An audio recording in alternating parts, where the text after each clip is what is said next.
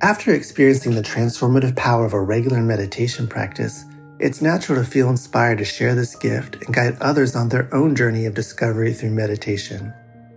Join Buddhist teacher David Nichtern and Duncan Trussell, comedian and creator of the Netflix animated series The Midnight Gospel, for a free online event on Tuesday, May 7th at 6 p.m. Eastern Time. They'll discuss the profound practices of mindfulness in Dharma Moon's renowned mindfulness meditation teacher training program. Get certified by Dharma Moon to teach meditation, lead group practice sessions, and work with individual students. Visit dharmamoon.com/beherenow for more info and to reserve your spot for the free online event with David Nichtern and Duncan Trussell.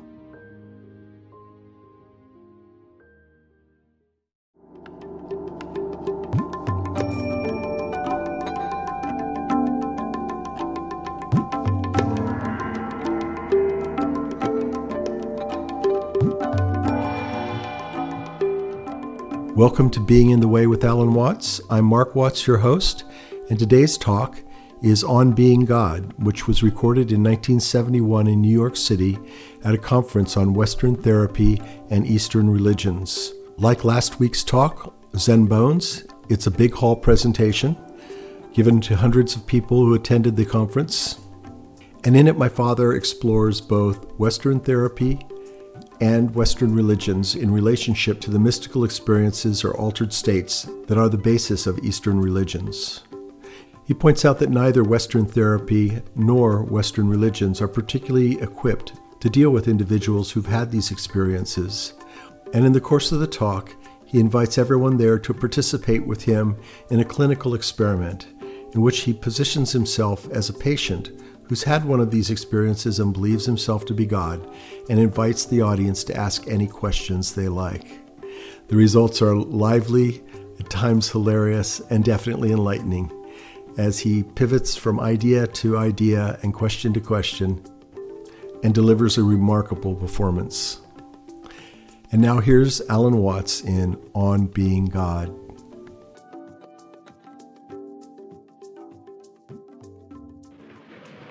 Between Western psychology, psychiatry, and psychotherapy and the so-called religions of Asia, there is common ground because both are interested in changing states of human consciousness.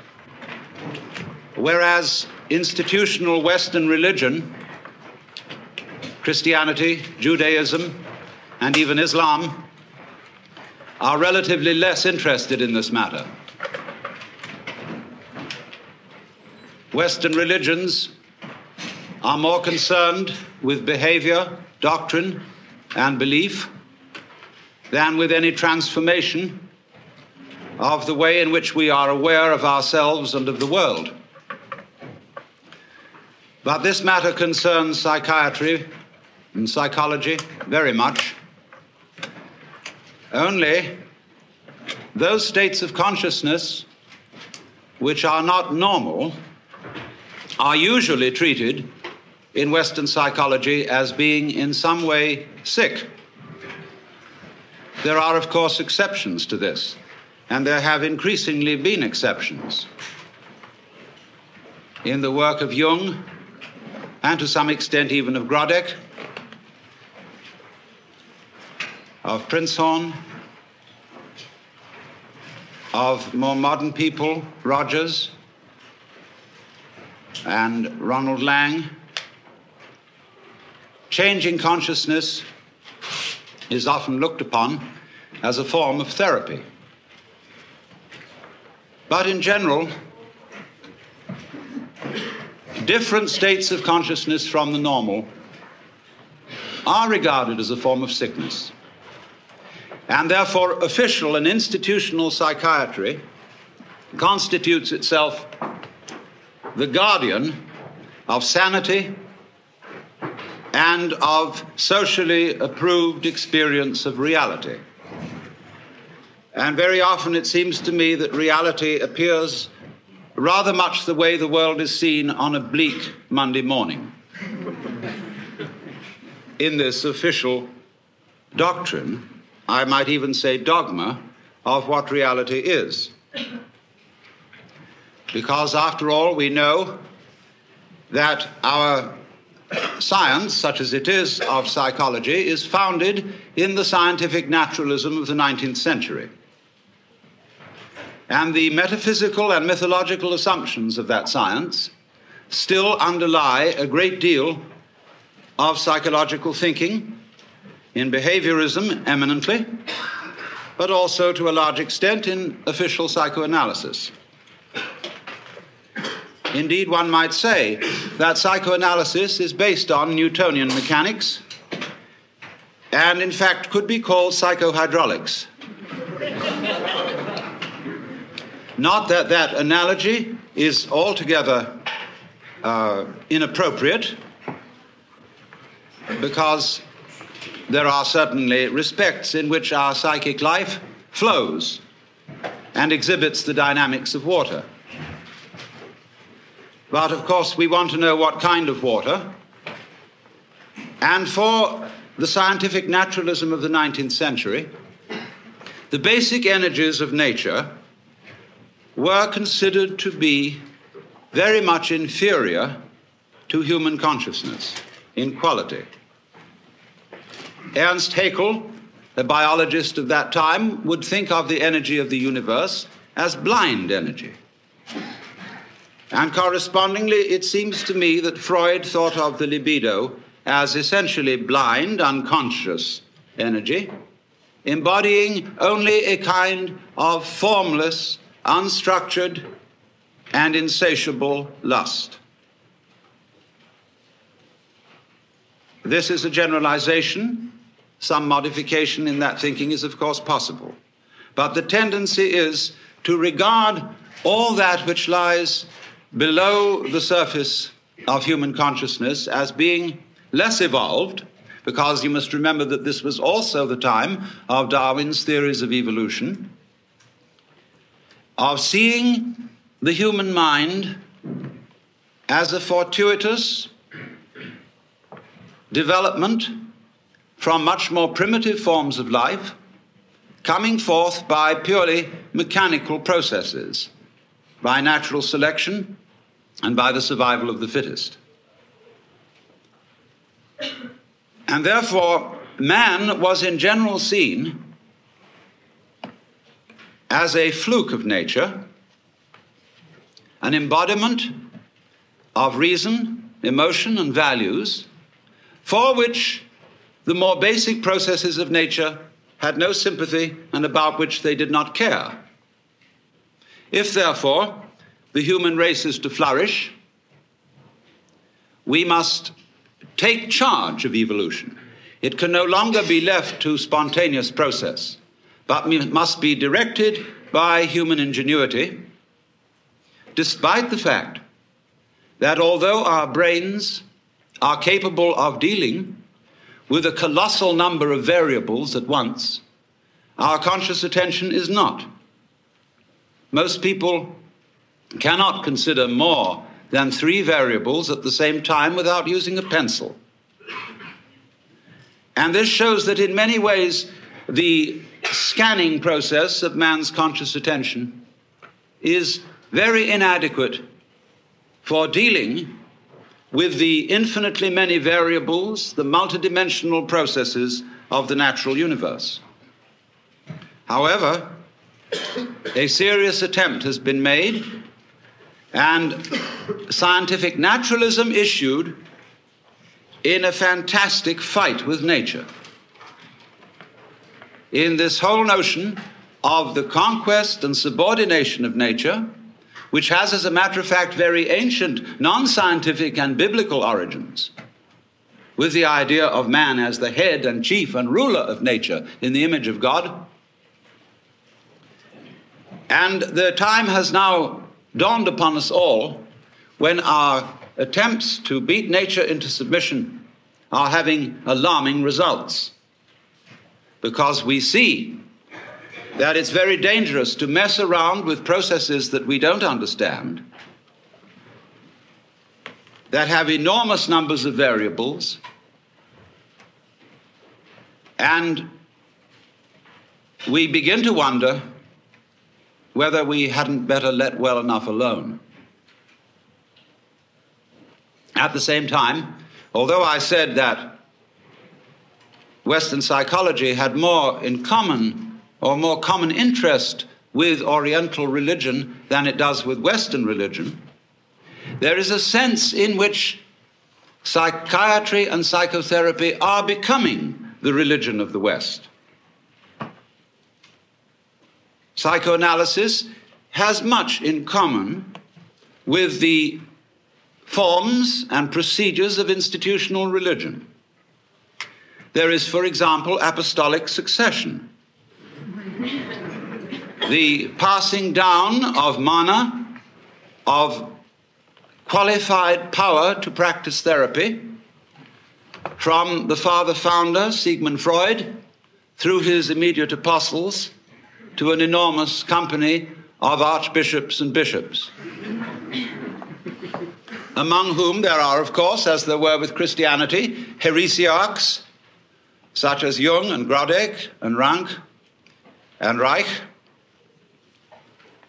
And the heresiarchs are duly excommunicated and anathematized.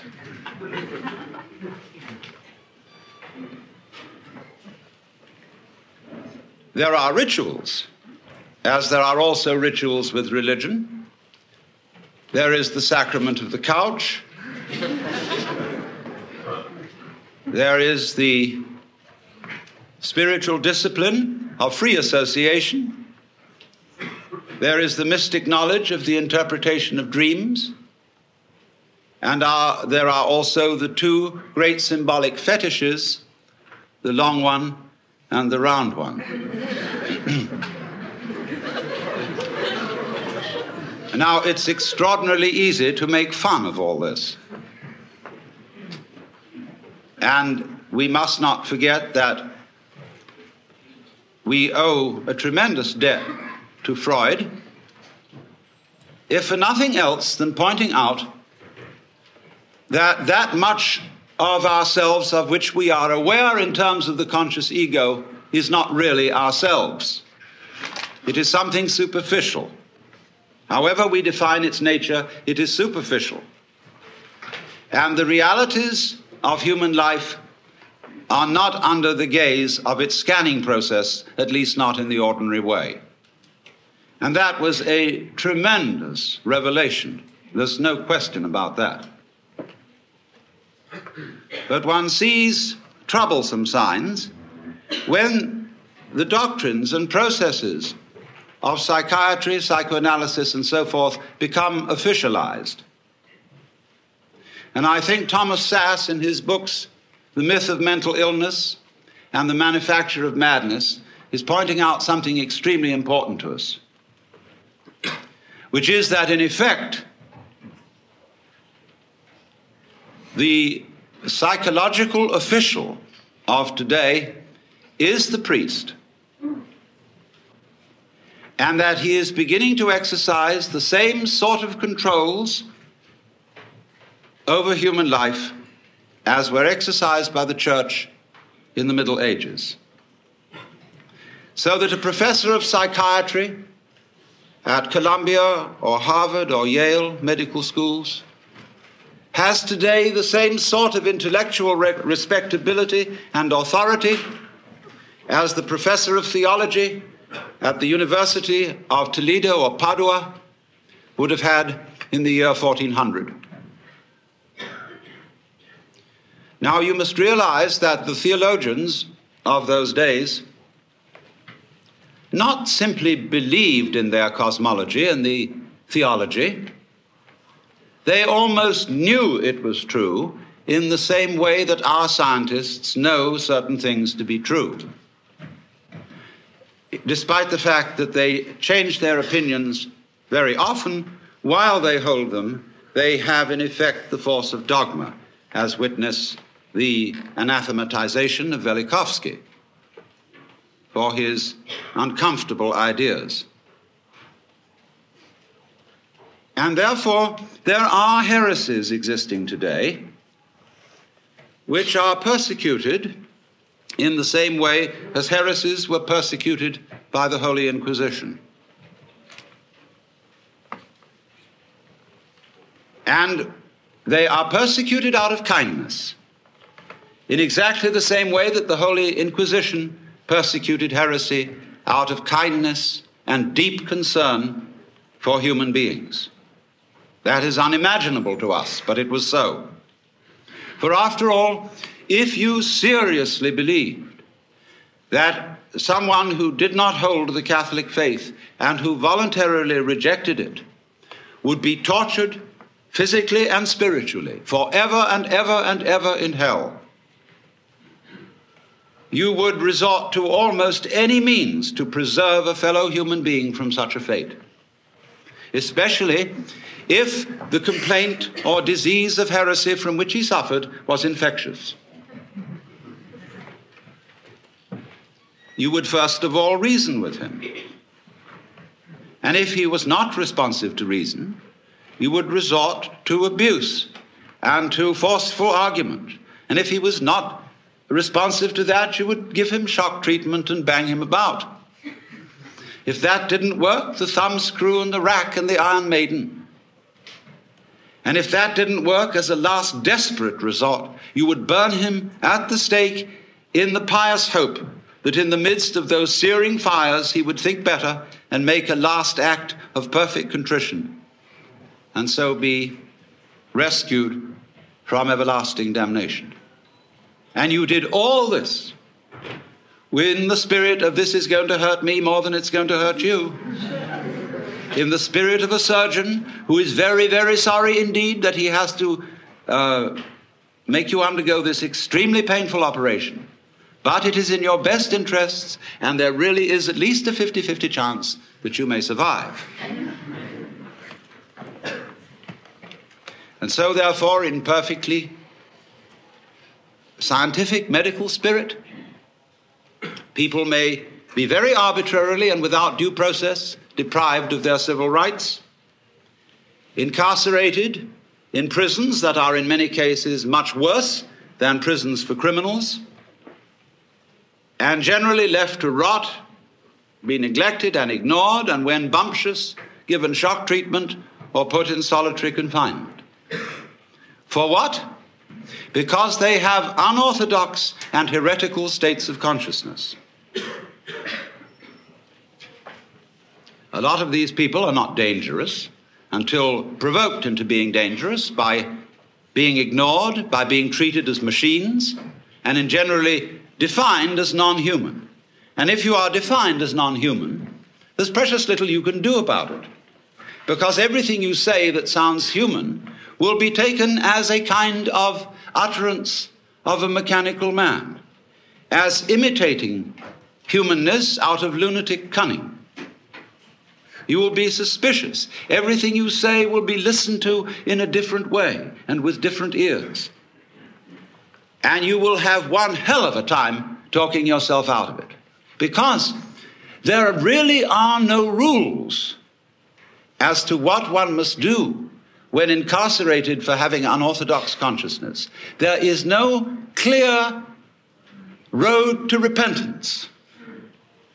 And this is found likewise in jails, where people are incarcerated on 1 to 10-year sentences, as in places like Vacaville, California, where when I visited such prisons, young men have come to me in perfect desperation, saying, I don't know what's happened to me, because I want to live like a decent citizen.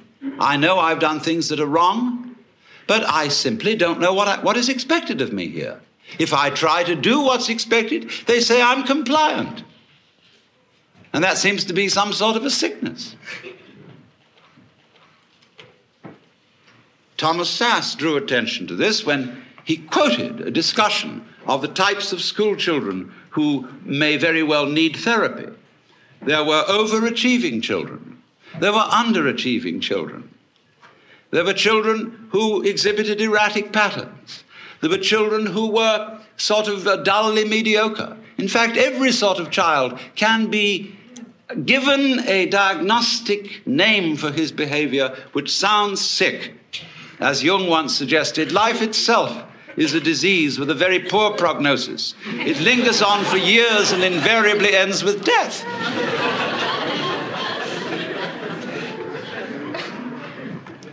And I submit that in our present knowledge of the human mind, such power in the hands of psychiatrists is amazingly dangerous. For I would suggest that today we know about as much concerning the human mind as we knew about the galaxy in 1300. And that while there are indeed individuals who are certainly able to perform psychotherapy, it is the sheerest arrogance for anybody to say that he is officially qualified to do so.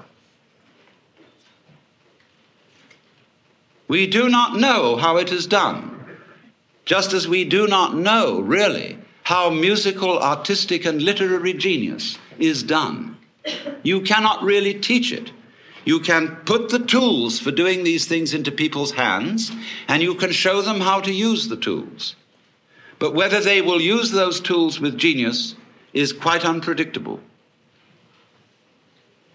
And this is above all true of the art of psychotherapy. We don't know how it's done. We've got some vague ideas. There probably are some people who, by reason of their mental derangement, are probably not qualified to perform it because they are maybe out just to make other people into messes. But to say that there are certain standards and certain examinations that can be passed and certificates that could be issued, which do indeed qualify people for this work, is, I think, pernicious nonsense. And is used, of course, out of economic self-interest when those who consider themselves official therapists run into competition. The same was done by religion. I was talking, imagine it, to a Buddhist priest in Thailand some years ago. I was looking at some books in a bookshop in the precincts of a Buddhist temple. And I was wandering over, and I noticed a book on a certain form of Buddhist meditation. And I murmured, Satipatthana, which is the name of a certain kind of Buddhist meditation.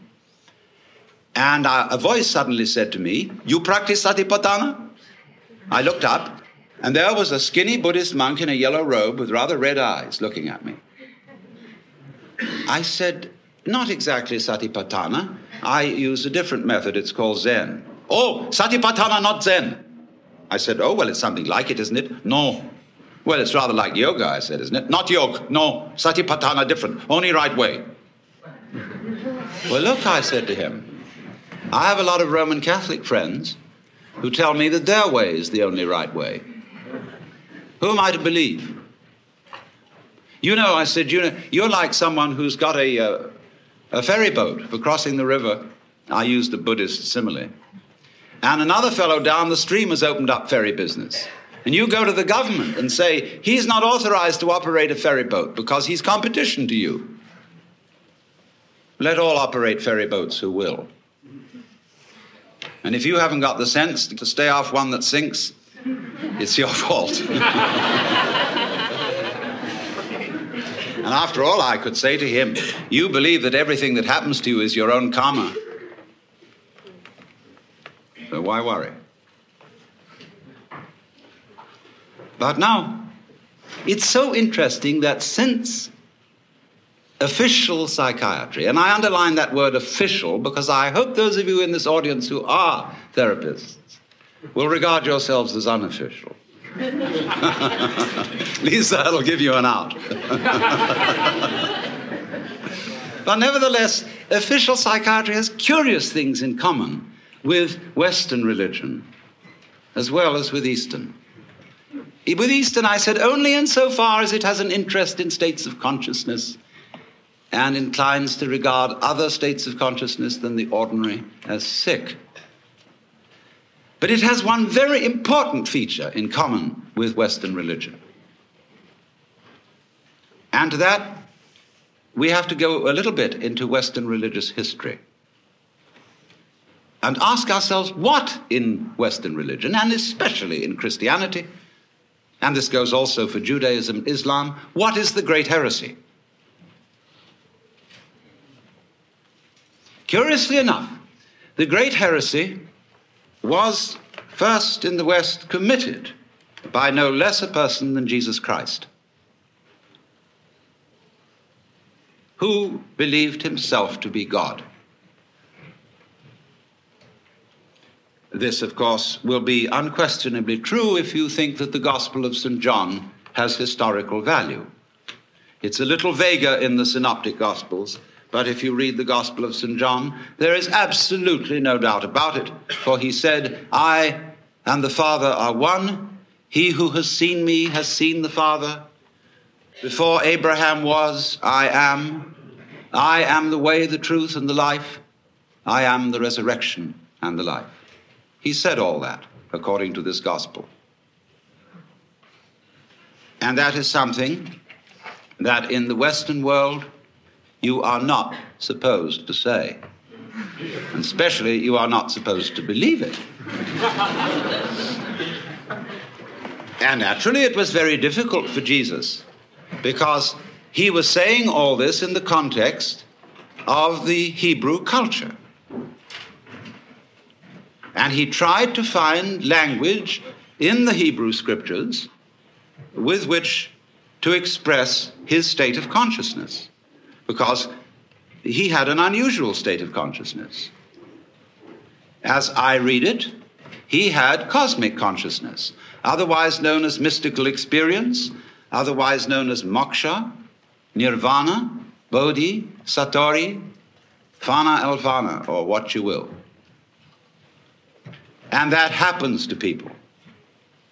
It has happened as far back as we know. It happens all over the world and in all cultures.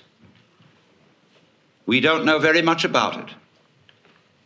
We don't really know ways in which to make it happen, because it seems to be of the nature of it that it is a spontaneous surprise. But it unquestionably happens. And most people keep their mouths shut about it when it does. I had a friend who, in the middle of having a stroke, had this illumination. And he said to me, "I fear to speak to my friends of this, but it was the most beautiful experience. I shall never be afraid of death. In fact, I recommend everyone to have a stroke."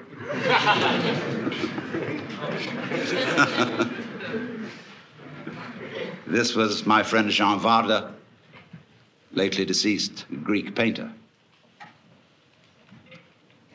But Jesus certainly had this transformation of consciousness. And he was crucified for it. Why? Because he had committed an act of insubordination and treason against the cosmic government. Because if you believe that God is a monarch, an absolute, omniscient, and omnipotent authority, shall we say a sort of cosmic ego, then to claim to be that is to introduce democracy into the kingdom of heaven, to usurp divine authority, and to speak in its name without proper authorization. And they asked Jesus, "By what authority do you speak? Of heaven or of men?" And he was tricky about answering that one. He said, "By what authority did John the Baptist speak?" And they were nervous about answering that one. He could have asked, "By what authority did Isaiah speak?" etc. Or Moses. But Moses became official authority. And if you could wangle it that what you said was simply an extension of what Moses said, because Rabbi so-and-so said it, who got it from Rabbi so-and-so, who got it from Rabbi so-and-so, who got it from Moses, then it's okay.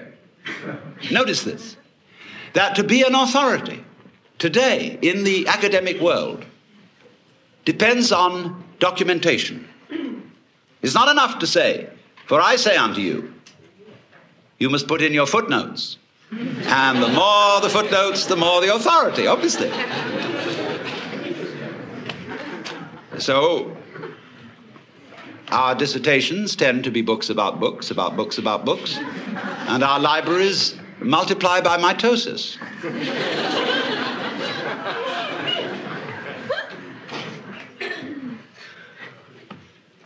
So, when somebody speaks as an authority, that means speaks as the author.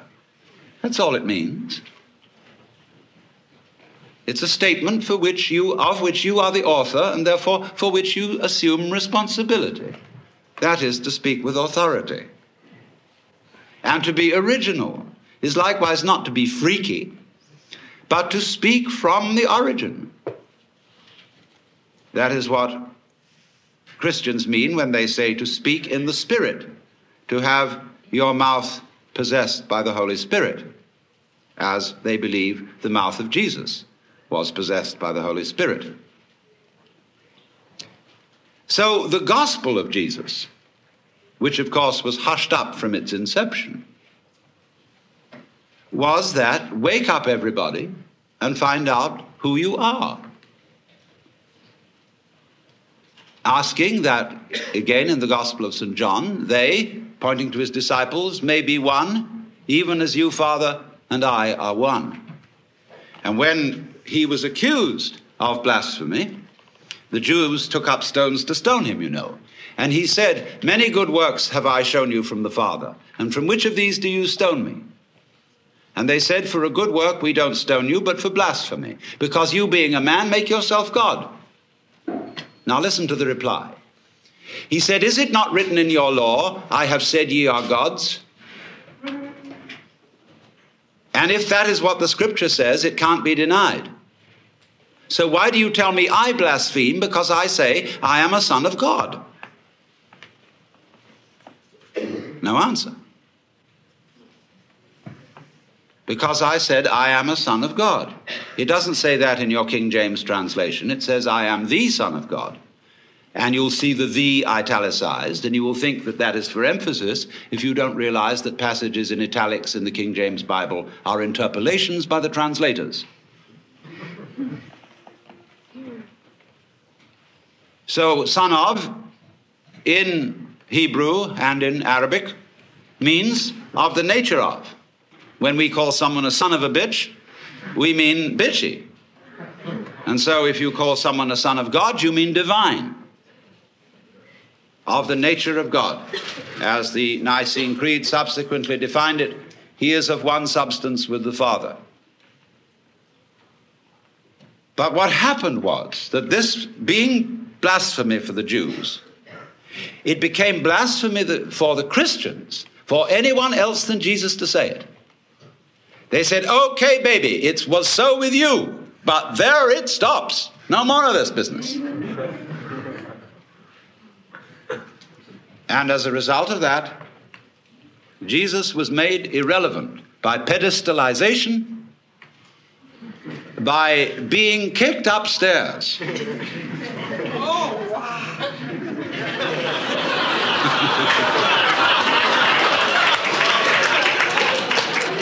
In spite of the fact that he said, greater works than these that I do shall you do.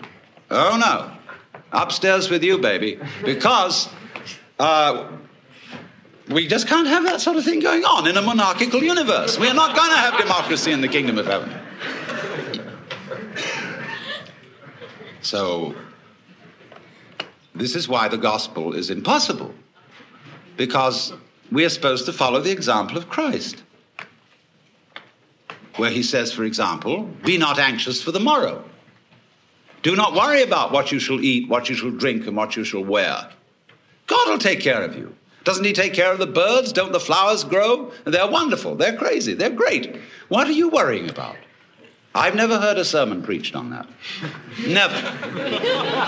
Because it's totally subversive. The economy would crash.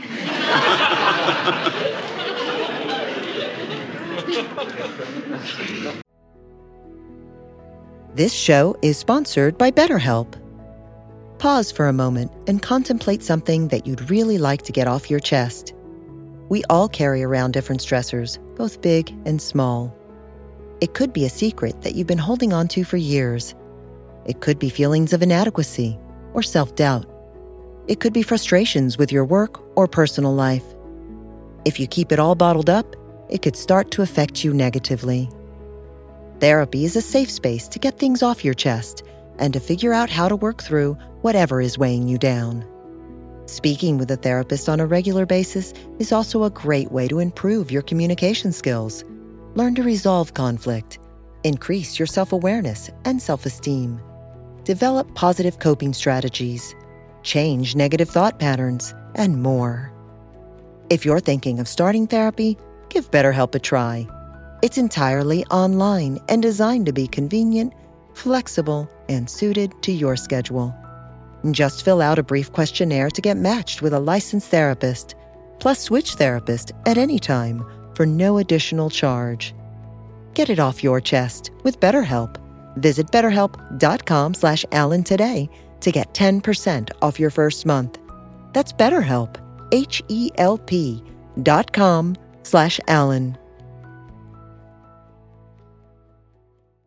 So they say, oh, yes, that's all very well, but he was the boss's son. See, he had that colossal advantage. Take up your cross and follow him. Hey, but wait a minute. I don't know I'm going to be resurrected 3 days later. I can't do all those miracles. He had an unfair advantage. So how can you ask us to follow the example of Christ? But supposing he didn't have an unfair advantage. Supposing that what was true about Jesus as a Son of God is true of us. Only a few of us know it. And we are pretty careful to be quiet about it, lest the same thing happen to us as happened to Jesus. And indeed it often does. And you know, you get these people from Arkansas or Texas or anywhere in the Bible Belt who never heard of the Upanishads, and they have this cosmic consciousness experience, and they realize that that's what happened to Jesus. They say, I'm Jesus, come back. Well, everybody says to them, you aren't Jesus. It's pretty obvious you're not Jesus. You're just Joe Dogs. Well, he says that's what they said about Jesus. He has a perfect argument, except they say you're not much of a Jesus. They say, all right, if you're Jesus, command that these stones be made bread. And he says, a wicked and deceitful generation seeketh for a sign, and there shall no sign be given.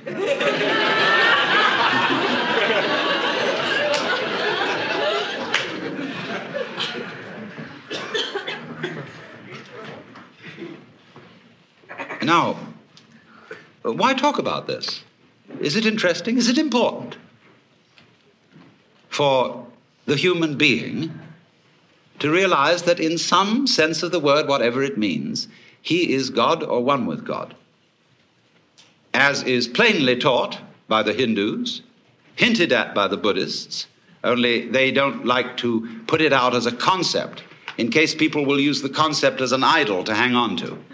They want you to find out for yourself and not believe in it. And certainly the Taoists understand it, the Sufis understand it, a lot of people understand it. But so what?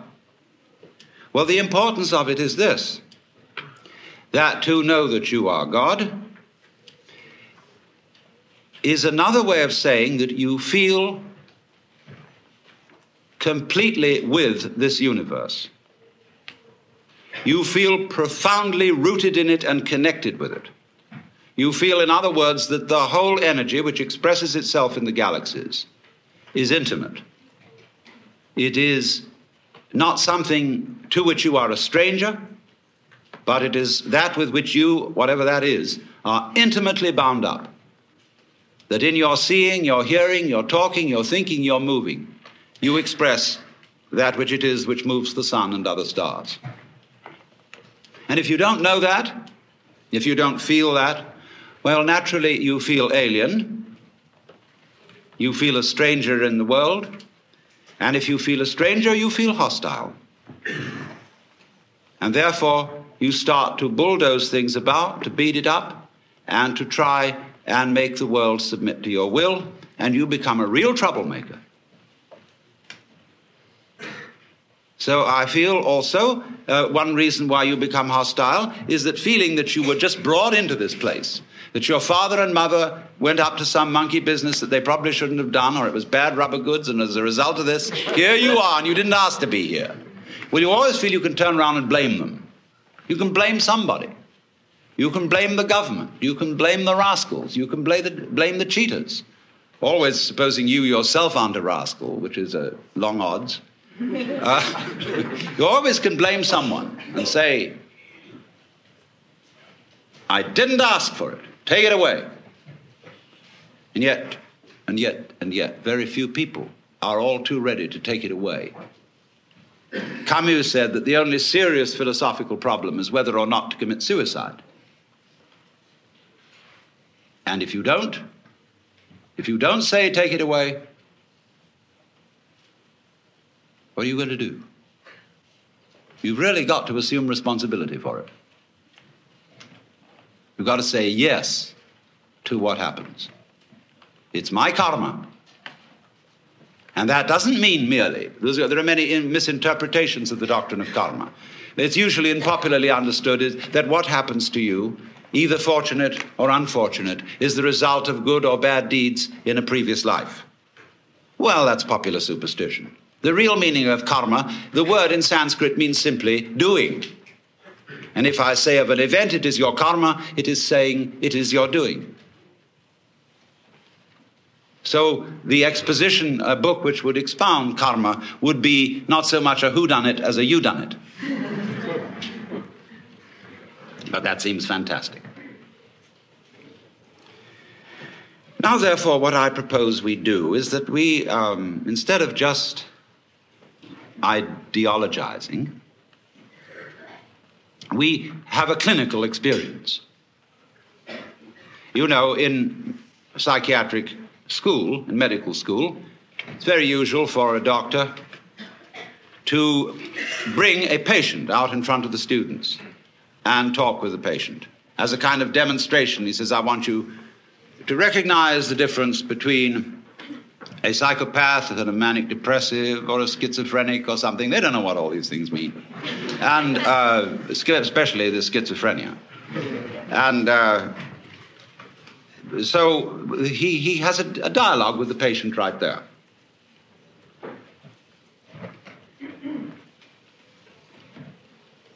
So let us suppose that I'm the patient, and you are the students and the doctors. And I suffer from what you would call the delusion that I'm God. And therefore, you might want to do something about me or with me, or humor me or ask me questions. And so I'm perfectly willing to submit to your examination and your treatment and invite you to help yourselves. Now, when did you become God? Now. Will you marry me? No.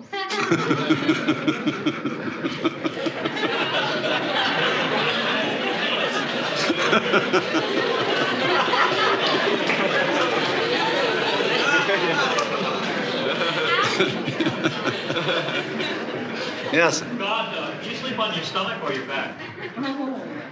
Sleeping is like politics. One sleeps on the right side, and then when you're tired of that, you sleep on the left.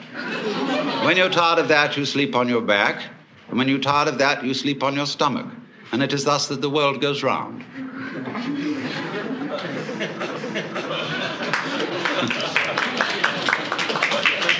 If you were God now, what were you yesterday? Now, How do you become God? you don't become God. Am I also God? Yes. Are we then the same person? No. What is God? Remember, 3 persons, but 1 God. God,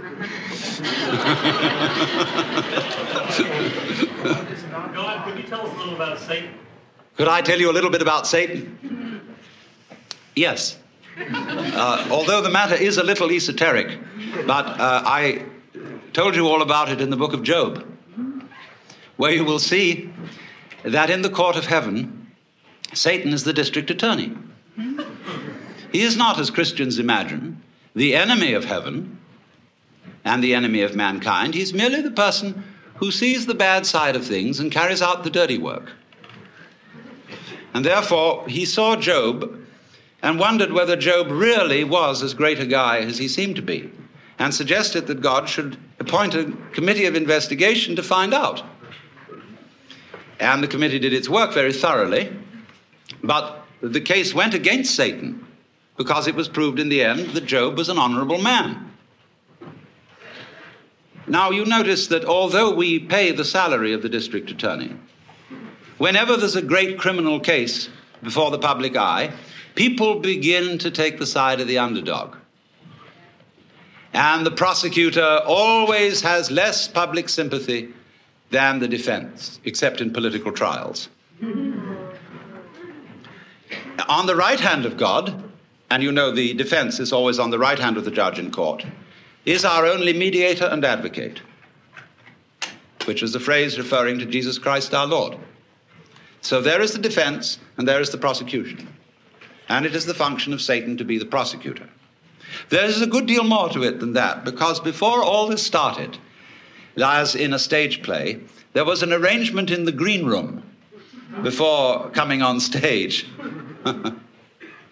in which certain things were understood, but that are only to be revealed when the curtain goes down at the end of the play. Is Job God too? Yes, but he doesn't know it. God, why do you hide from the sight of so many? Why do you hide? It's for the same reason you're hiding. God, did you create man? Yes. As God? Who else? Man, free will. What? Man, free will. Man has free will to the extent that he knows who he is. Not otherwise. Where did you get free will from? Where I got it from.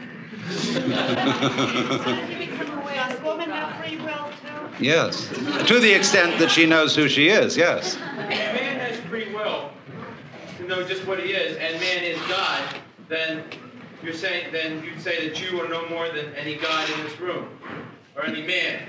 That is correct. I'm no more God than any of you. Then you only have the power to know who you are.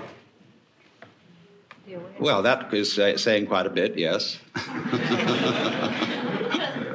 What is not God? What is not God?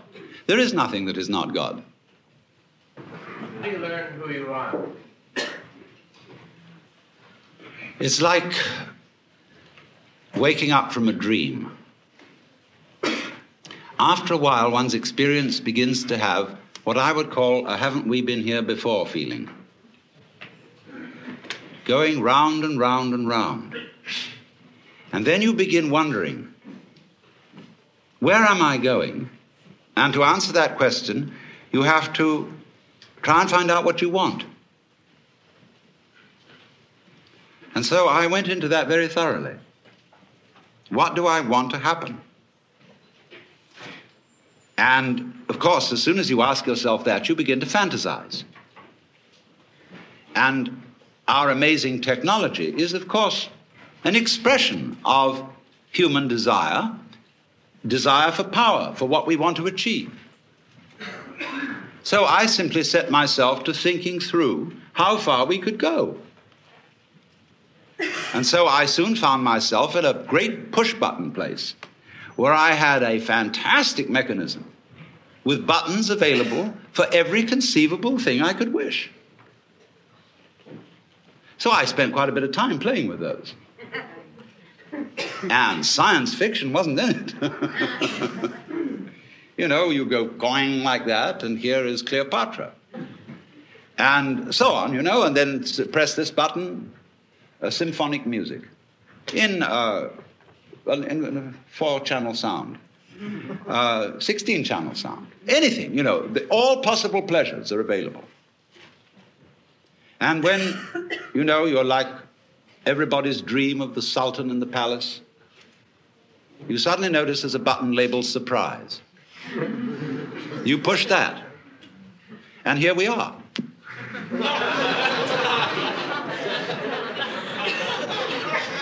Is boredom a problem? Yes, boredom is, of course, the problem. Boredom is the other side of creativity. And the energy of creation has that is the yang, the yin side of that energy is called boredom. Everything, of course, is fundamentally yang and yin. If you understand that, you really don't need to understand anything else. As God, what responsibility do you feel to ameliorate evil in the world? As God, what responsibility do I feel to ameliorate evil in the world? I begin with the point that I am responsible for the way the world is.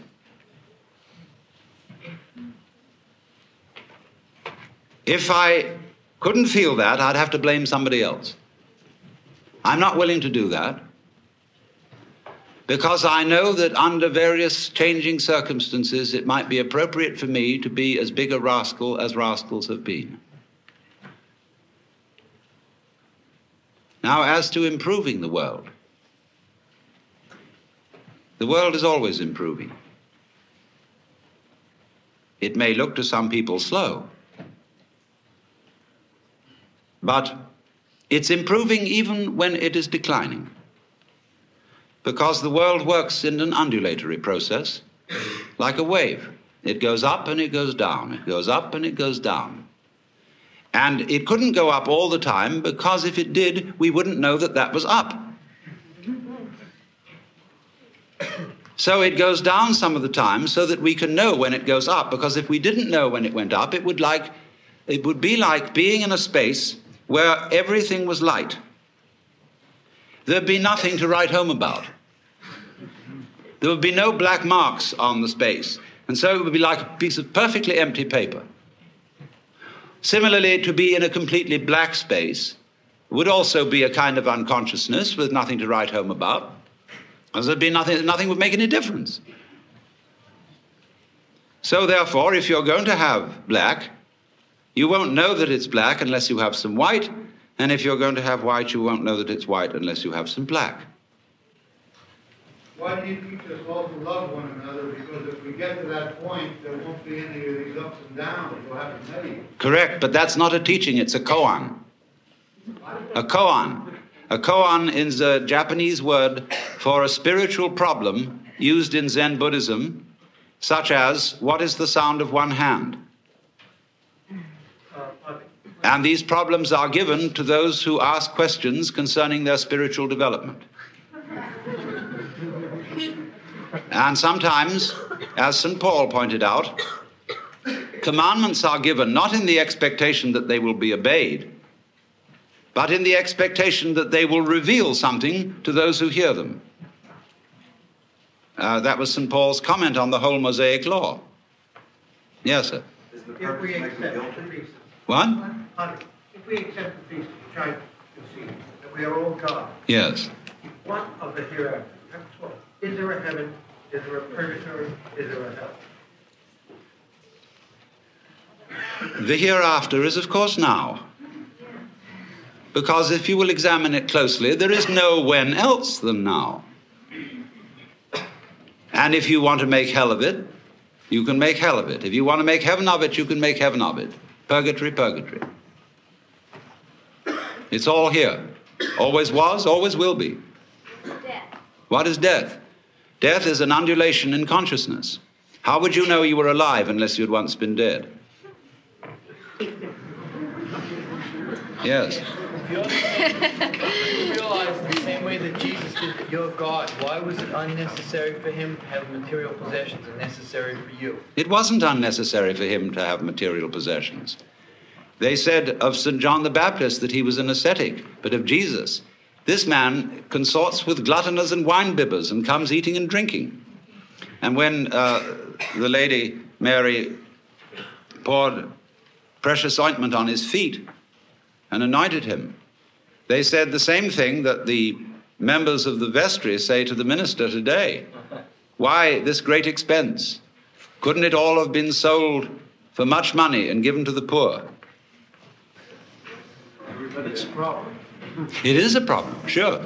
But you see, in many ways, when you get down to these very deep ethical problems, where there sure is no easy decision one way or the other, you must look at the problem from the point of view of an artist. Which way of doing this is in some sense greater? It may be better to go off with a bang than with a whimper. Let me see. Are you God all the time? I mean, in consciousness all the time. There is no time, my dear. It's always now. During every event in space-time. At every precise moment in consciousness, are you yes, if you put it that way, of course. You are consciously God as an experiencing unit on this plane of experience. Wait a moment, consciously, not necessarily, because that would spoil the fun. That's what I'm asking. If you press button surprise, you've pressed a button so that you forget who you are. Right, so that you don't always know all the answers to a given problem. Yes, that's perfectly true. This is called, in the Bible, kenosis. In St. Paul's epistle to the Philippians, he says, "Let this mind be in you, which was also in Christ Jesus, who, being in the form of God, thought not equality with God a thing to be grasped, but humbled himself, and made himself of no reputation, and was found in fashion as a man, and became obedient to death." And so you get from this the kenotic theory of creation, held by some of the Greek fathers, that the creation of the universe is the self-emptying or self-forgetting of the Godhead. Yes, I think it's your turn now. How does your concept of the creation of evil, so that man could see how good is, differ from the old story of a man beating his head against the wall so he could feel how good it is when he stopped? It's really rather like it. Because the universe is fundamentally a system which creeps up on itself and then says, "Boo!" And then it laughs at itself for jumping.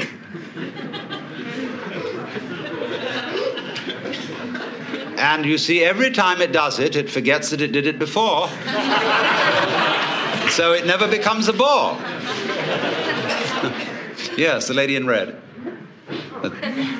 Can you make yourself into a point of consciousness and travel around the cosmos, such as Dr. Lilly was speaking of last night in talking about Satori? Yes, but it isn't necessary to travel. The question is, can I make myself into a point of consciousness and travel around the cosmos and see things from all sorts of places? I say, yes, but it isn't necessary to travel. One is already there.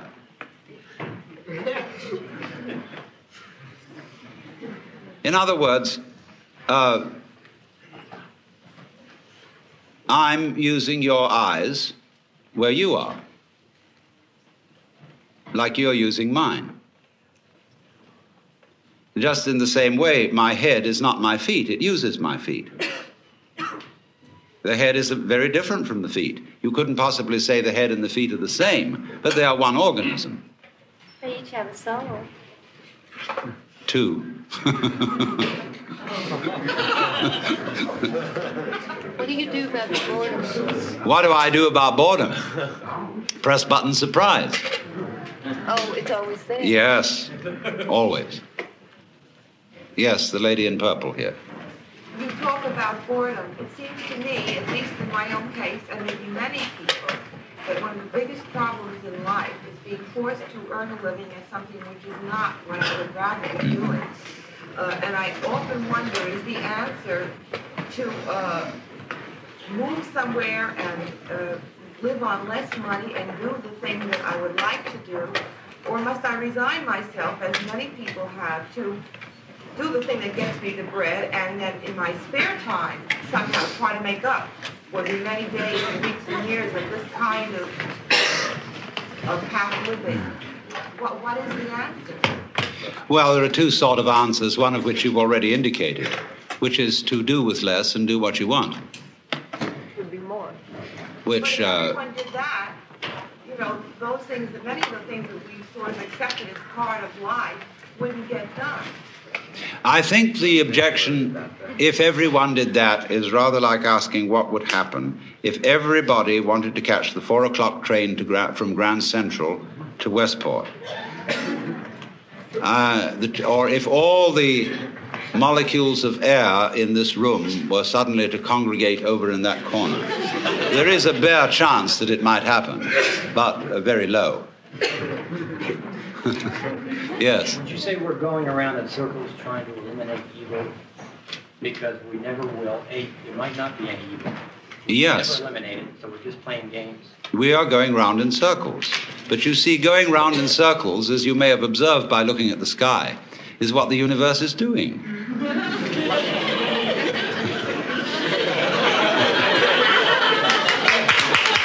You see, before...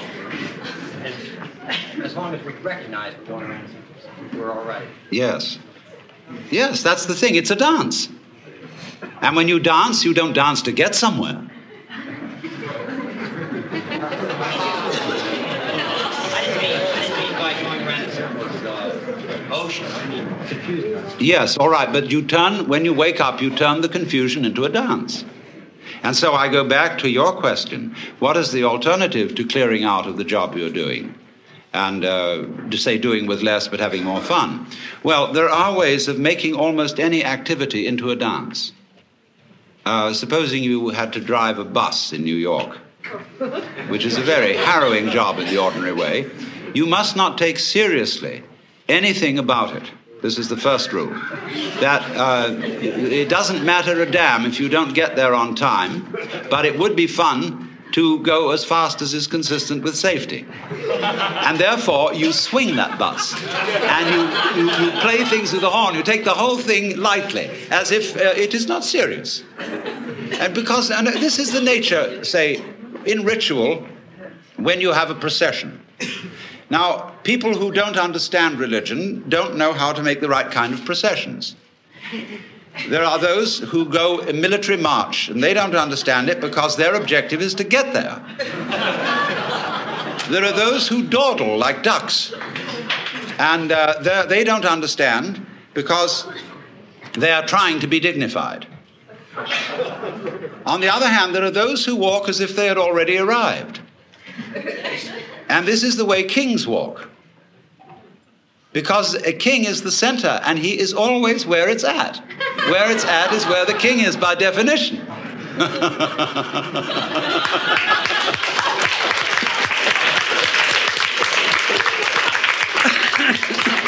So, if you work in this way, people who are practicing meditation take up monotonous things for fun. And meditation is supposed to be fun. I hope John Lilly told you that this morning. Where you say you're going to do Om Mani Padme Hum. Om Mani Padme Hum, Om Mani Padme Hum, Om Mani Padme Hum. You know, you can really have a gas doing that. And so that anything monotonous can be treated in the same way. This is one of the ways of overcoming boredom. Because boredom's the great problem for energy. See, energy is always on the go. Yes, sir. Yes, the gentleman in the white shirt here. Does it bother you to be called mythic sometimes by people who like the idea of your existence? Mythic? No. Mythic is a great word. The question is, does it bother me to be called mythic? No. Myth is very powerful. Myth is fun. Myth is stories told to children. Everybody loves them. Yes, sir. What? Is God omniscient? Is God omniscient? Well, it depends what you mean by the word. A lot of people think that omniscience is like knowing everything that's in the Encyclopedia Britannica. That's not omniscience, that's intellectual elephantiasis.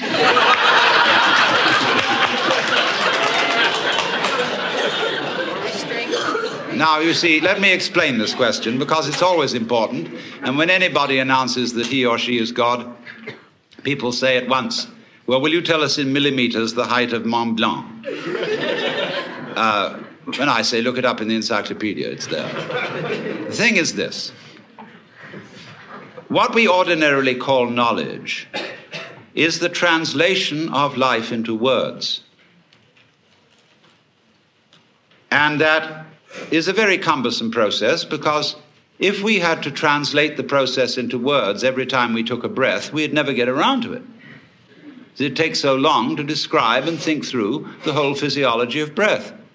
Therefore, we do it without thinking about it. And I find that I'm shining the stars in just the same way.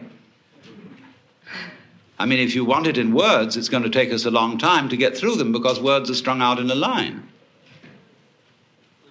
Then I sense that internally we are, and we are all gods. How come as a god, since you have said that we are all gods, and therefore I am a god, how come I find such difficulty in recognizing, understanding, or finding peace and tranquility within myself? How do you, if you are God, how do you find such difficulty in finding peace and tranquility in yourself? That's because you're looking for it away from the place in which you are. You are seeking it apart from the experience which you have at this moment. And you are regarding that experience and saying, that's pretty lousy, I'd like something better than that. But the trouble with that is that it splits you in two pieces. And once you're split in two pieces, you're lost.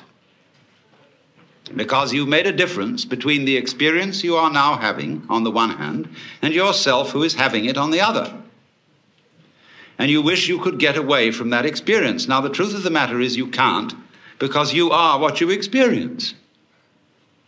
It's a myth purely that there is some sort of experiencer who has the experience. You are what you know, because it is not I know something. There is simply a process called the knowing. You could say the knowing, like the world, has two poles, north and south. And so the knowing ball has the knower and the known, but only in that sense. Now, knowing changes. It changes itself. But if you try to stand outside it and change it, it'll be like standing outside your hand and trying to move your hand from outside. And so comes the difficulty.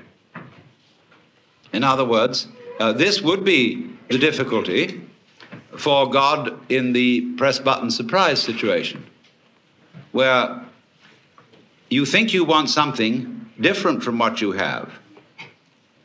But if you do think that, you've got to ask yourself the question, what it is that you really want. This is the most fundamentally important question. And you will find, if you go into it very, very deeply, that you have it. Now, you may change your mind about it, but you do have what you want. God, if this place caught on fire, I would find myself so scared that I wonder if I would also feel that I was God, and if I am God and scared, what do I do about that? Well, one of the ways of not being bored is to scare yourself. Yes. Don't we all go to the movies just to be scared? We put certain limits on it, indeed, before we go and say this isn't really going to happen. It's only a play or a movie. And therefore, while we see the safe outline of the proscenium arch, back in the back of our minds, as a sort of Hintergedanke, we know it's only a play. I'm talking about when it isn't only. How do you know it isn't? If you see, after all, the task of the actor on the stage is to come on so well that the audience thinks it's real, so that he has them crying, so that he has them shaking with fear, so that he has them sitting on the edges of their chairs. Well, that's just one ordinary Joe Dokes actor, but supposing the actor of the play is the real big actor, wow, that play would seem real. And so that's what happens when the house catches on fire. Yes, lady in red. Yes, you're looking behind yourself. What is sleep for you? What is sleep? The seventh day. What? When is the seventh day? When you sleep. Yes. Yes, God. The only reason I know that I'm God is because I take the responsibility for it. Yes. Doesn't that answer the lady's question about the fire? Oh, yes, that also would answer it, yes. It's a question of taking responsibility for what happens. What happens if you don't do anything about the world? If I don't do anything about the world? Well, The boredom. The boredom. What's through the boredom? Well, that's another way. That's another way. You can explore boredom. You can bore into boredom and watch it. Sometimes when you're bored, that's the only thing to do. Because even for God, you can't lift yourself up by your own bootstraps. Because that is by nature of the definition impossible. You said you would enjoy having a myth of you. Yes, I think that would be fun. I mean, why else does one go on stage except to make myths? What? Why not? Again? Excuse me, what did you say? What is my motivation for going on the stage? That is like asking, why is there a universe? Well, now, if you listened to George Leonard last night, George Leonard explained how children were befuddled by being taught to ask why about everything. Because you always look away from what you're asking about to its antecedents, and that won't lead you anywhere at all. Why am I here? And I answer that question. Then somebody says, well, why that? And then somebody says, well, why that? Why that? Why that? And you get back and back and back, and eventually you get tired of answering. And so fathers, when their children say, why, Daddy? Why? They say, oh, shut up and eat your lollipop. So, but what happens, you see, when we trace the causation of things into the past, it all begins to fade out in silence and no answer. Why? Because it didn't begin there. The universe begins now. It didn't begin in the past. And the past trails back from now like the wake of a ship. If everything is God and there is no time except now, what is the role of chance? If everything is God and there is no time except now, what is the role of chance? Chance pairs with order. We'll say randomness, we'll call it, and it pairs with order. And it is part of the nature of order. If you know what you mean by order, you know that you mean contrast with randomness. And if you know what you mean by randomness, you know that you mean contrast with order. So if you want to have order, you must have randomness, and vice versa. Yes? Did you have this much charisma before you discovered your true nature? Yes, but it came out in a different way. Yes. I think there's a sort of danger here, though the riddles are funny, and if you had time enough to think each one through, they'd be very profound. There's a certain danger of everything and everyone being God, because if you've really found yourself as God, then you know that certain things that you, as God, have created that don't personally affect you, you create for a reason, you stay out of them, and you aren't a do-gooder. But if you think you're God, and then you try to go into too much social action and change the evils of this world, you end up hurting yourself and a lot of people, and you're playing God, and you're not really being God. Well, I admit to you, my dear, that this is a very, very dangerous conversation. And that I thoroughly agree with, but we didn't come here, did we, to play it safe. All profound ideas and profound questions are dangerous. It is dangerous to go into science, as we all know too well. It is dangerous to go into medicine. It's dangerous to go into writing, because the pen is often mightier than the sword. And so I don't think we should withdraw from certain things because they're dangerous. But I entirely agree with you that if I were, as it were, in the spirit of God to go about social reform, I would be failing to realize the construction of my own universe, which is that when you interfere with it, you've got to know exactly how you're interfering. Otherwise, the most amazingly unexpected things will happen. So when people ask for miracles, they don't realize what the miracles involve. I mean, if I turned the microphone into a rabbit, it's altogether possible that you might drop dead, because those events might be connected. Did you ever study with Carl Jung? Did I ever study with Carl Jung? I didn't study with him. I knew him. and I read a lot of his writings. Yes. What's the notion of watching yourself, like watching your boredom or being aware of yourself, imply that there's a separation somewhere? It does in a way, yes. And it depends how you're watching. There is a very interesting thing that comes up in this respect with regard to the Bhagavad Gita and to the Yoga Sutra, where they talk about the witness. There is, as it were, behind our ordinary self with its emotions and involvements, a witness self that does nothing more than perceive what happens. And this is the Atman, or the Purusha, which is not involved. And some of you, no doubt, especially in times of crisis, have suddenly discovered this sort of witness center behind everything that just isn't involved. Most terrible things can be going on, but the witness is impassive. Now, when we go into these states, we've got to be very careful of our descriptive language, because the descriptive language makes the witness seem something apart from what is happening in such a way that if we want to become really sort of skitsy and catatonic about things, we can always be withdrawn and go in and identify ourselves with a solitary and uninvolved witness who is merely a hangout for the ego, as when the police raid a house in which there are burglars. And the burglars know they'll be caught if they're on the ground floor, so they go up to the first floor. So then the police come up to the first floor, they're up to the second, finally they get to the roof, where the open sky and the infinite. And in this way, this was why the Buddha did not teach about the Atman, the real self within us, because he knew people would use the real self as a hideout for the ego. And so when, say, Krishnamurti tries to explain this, he doesn't talk about the witness. He talks about awareness, and people say to him, but who is aware? What is aware?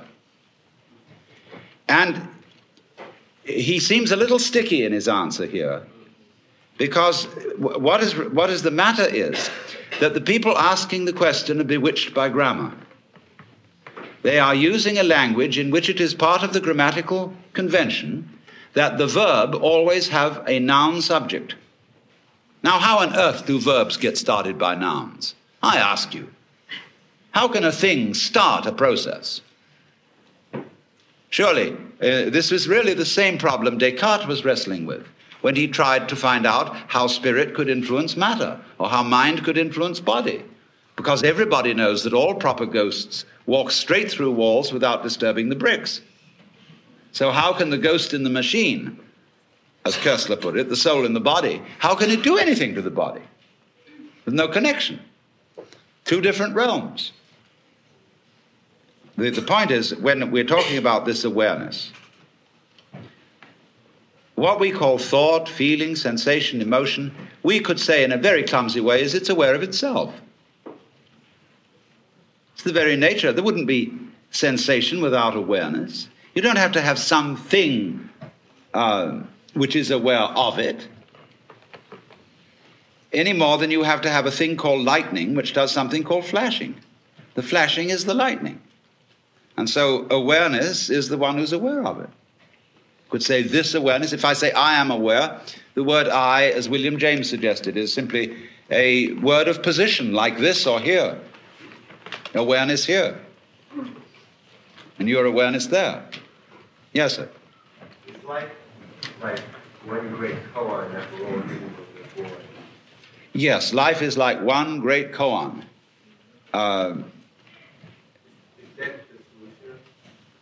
No, death is not the solution. It has no solution.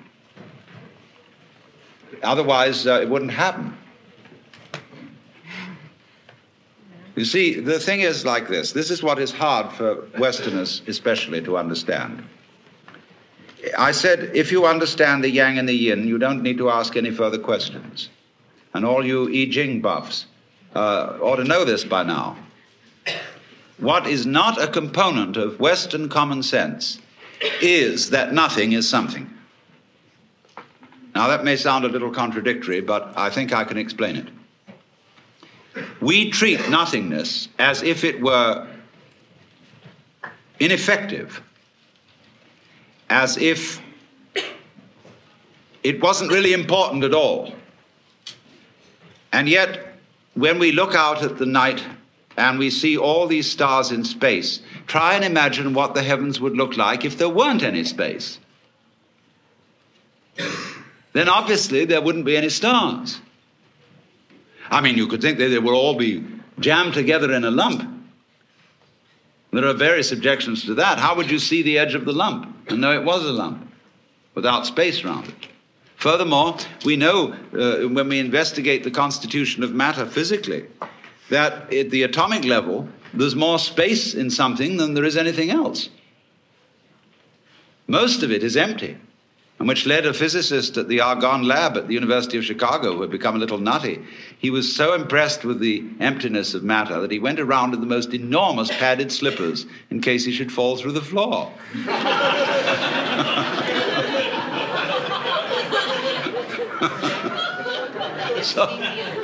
So now what the point I'm making is this. If space is essential to solid, it's perfectly obvious then that nothing is essential to something. If you can't have something without nothing, it means nothing is pretty powerful stuff. Because something comes out of it. Like that. It's a dogma of Western thought expressed in the Latin phrase, ex nihilo nihil fit. Out of nothing comes nothing. But that's not so. Out of nothing comes something. Now you would say, well, if something comes out of nothing, there must be some kind of mystery inside nothing. It must have a secret structure of some kind. I mean, there must be sort of electrical goings-on. This is the trouble they have about cosmology. How could this world generate? Could it just be out of free-floating hydrogen? No, it's a much simpler idea than that. It comes out of real, solid nothing. It's so simple. You've been listening to Alan Watts in On Being God, delivered in New York City in 1971. It's from our Philosophy and Society series, and to download this and other similar recordings, please visit alanwatts.org. Today's broadcast was brought to you by the Ram Dass Be Here Now Podcast Network. Thanks for listening.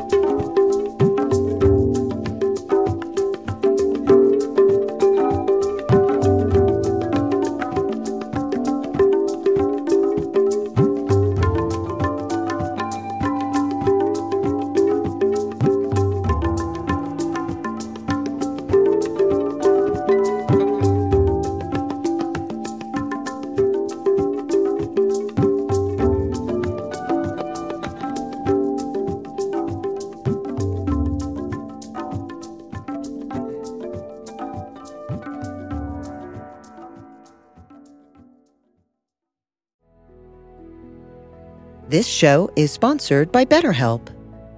Pause for a moment and contemplate something that you'd really like to get off your chest. We all carry around different stressors, both big and small. It could be a secret that you've been holding on to for years. It could be feelings of inadequacy or self-doubt. It could be frustrations with your work or personal life. If you keep it all bottled up, it could start to affect you negatively. Therapy is a safe space to get things off your chest and to figure out how to work through whatever is weighing you down. Speaking with a therapist on a regular basis is also a great way to improve your communication skills, learn to resolve conflict, increase your self-awareness and self-esteem, develop positive coping strategies, change negative thought patterns, and more. If you're thinking of starting therapy, give BetterHelp a try. It's entirely online and designed to be convenient, flexible, and suited to your schedule. Just fill out a brief questionnaire to get matched with a licensed therapist, plus switch therapist at any time for no additional charge. Get it off your chest with BetterHelp. Visit BetterHelp.com/Alan today to get 10% off your first month. That's BetterHelp, HELP.com/Alan.